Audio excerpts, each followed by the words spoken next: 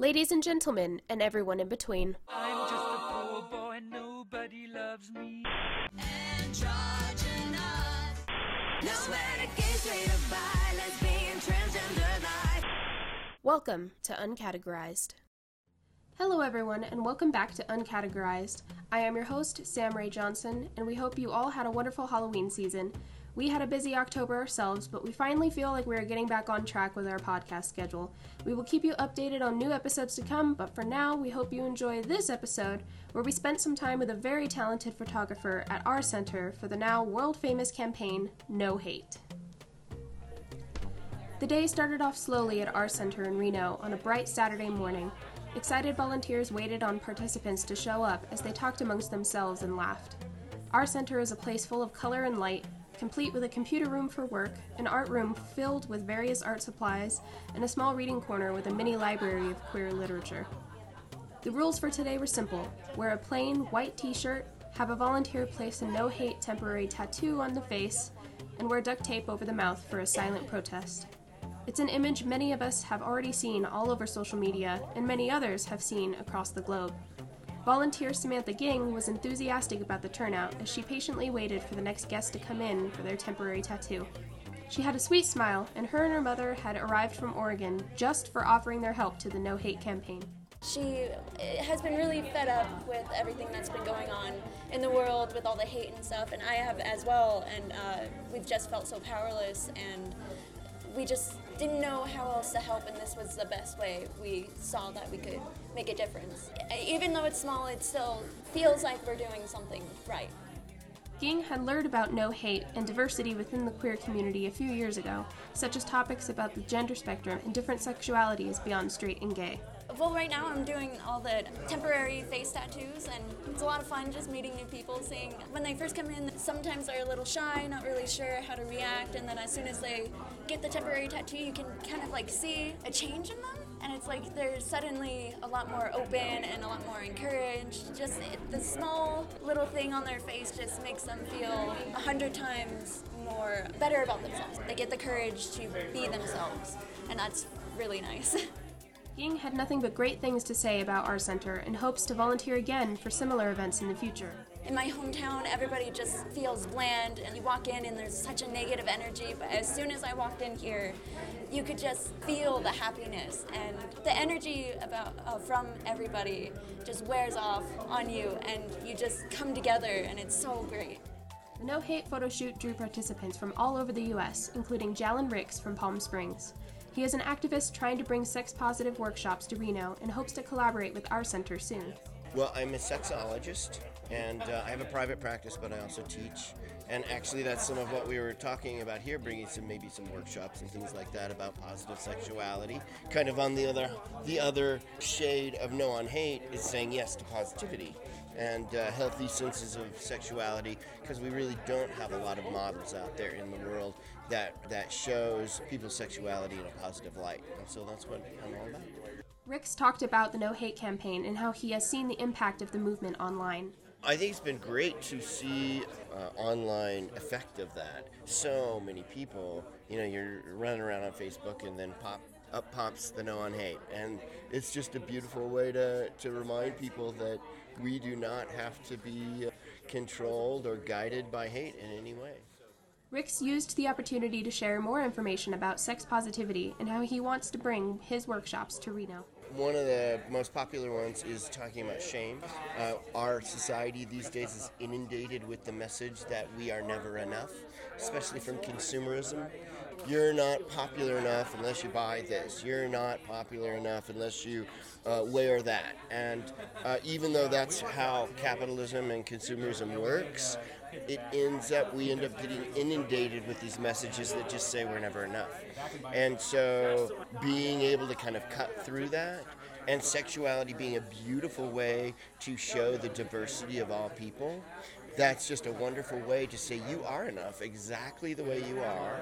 And sure, we all, want to look our best. We all want to improve in life.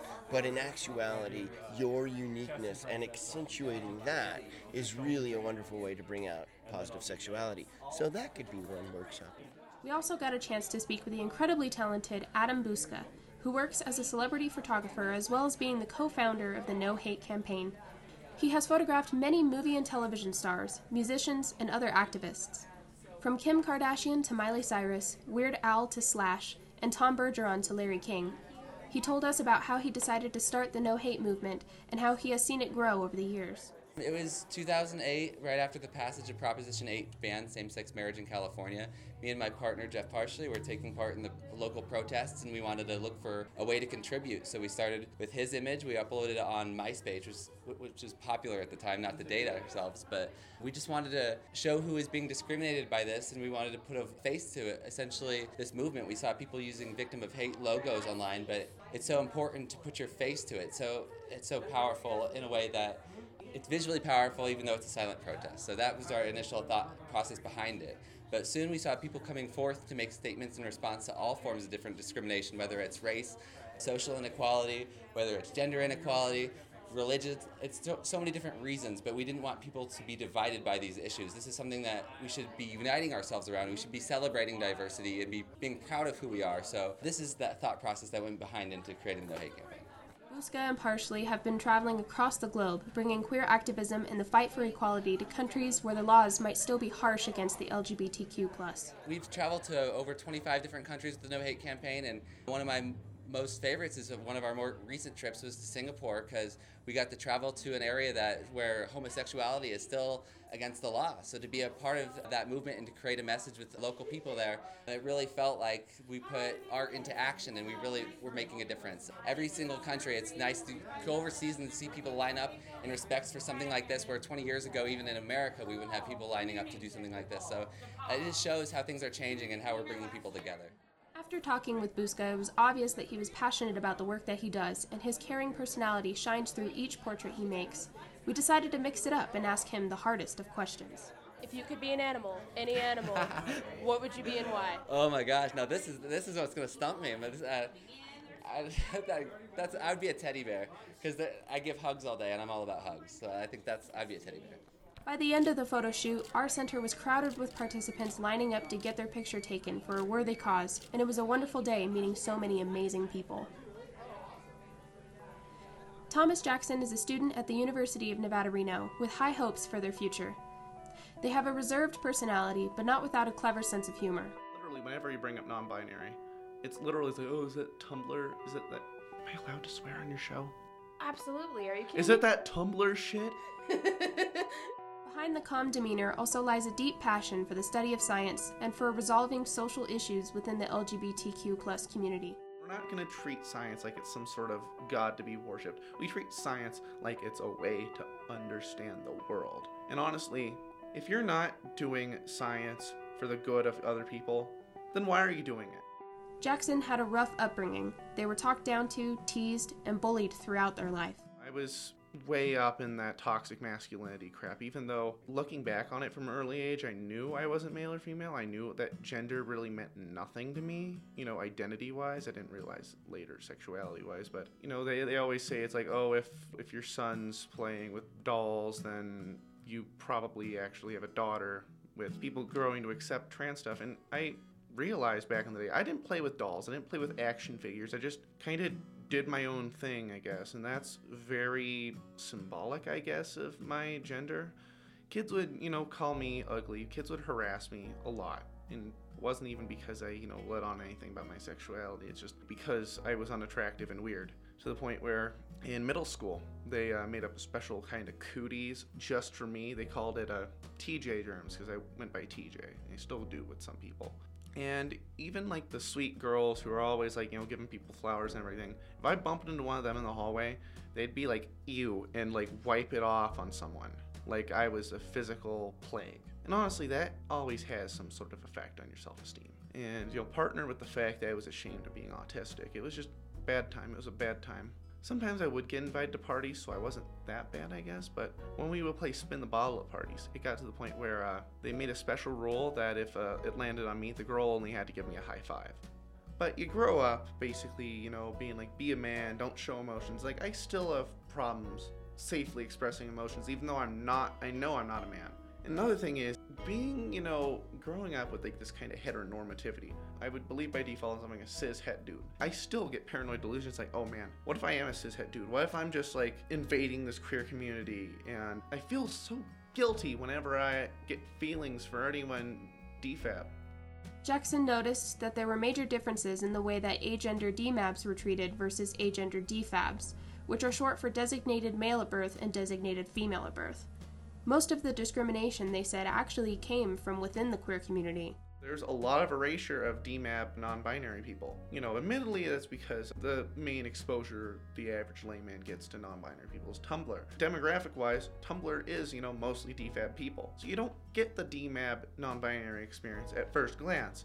Because when you think non-binary, a lot of people think like pale, short-colored hair. Sorry, I'm putting you on blast, Sam. You're doing the little like hand signals around your face. Here's me. Yeah, that's you. And it's like, it's hard. It's hard that I don't get the recognition as a DMAB person that a DFAB person would get. Because, like, I'm not, like, this radically different looking person. And whenever I do see someone DMAB and androgynous, I just get, like, intensely jealous of them. The DMAB experience is so, drastically different. Because you're treated by some people in the queer community like you don't belong. You're not trans enough. You're not get queer enough. Minimum, you have to be like a binary trans person and you have to be exclusively homosexual. That's the only way you get your full queer recognition. And it sucks because we need to fix that because, as I said, queer people shouldn't leave other queer people behind.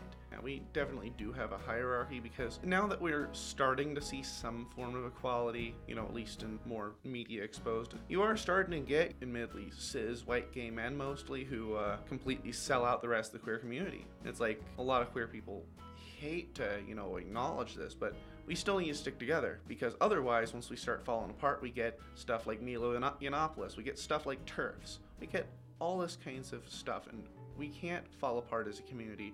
We can't be like, oh, you can't be here, you're ace, you can't be here, there's only two genders. We need to stick together until we're all equal. Despite Jackson's hardships, they are determined to see their degree in astrophysics through to graduation, and they hope that they will own their own science firm one day. Pundits have me on their show whenever something science happens, like, oh, look, it's the old guest, Thomas Jackson. I want to, look directly into the camera. It's like, listen, you're majoring in art, if you're majoring in English, keep doing it. Chase your dreams, motherfucker. Jackson has high expectations for the future generations of the LGBTQ+, and has faith that they will make this world a better place. You are valid. Doesn't matter. Keep doing what you're doing. Love yourself, please.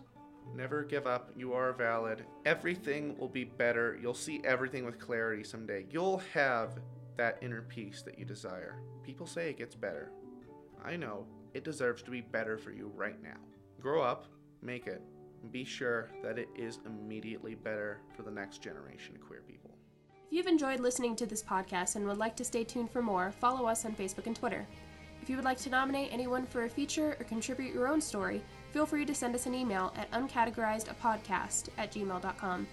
Stay tuned for our YouTube series coming soon. This has been a Reynolds School of Journalism production.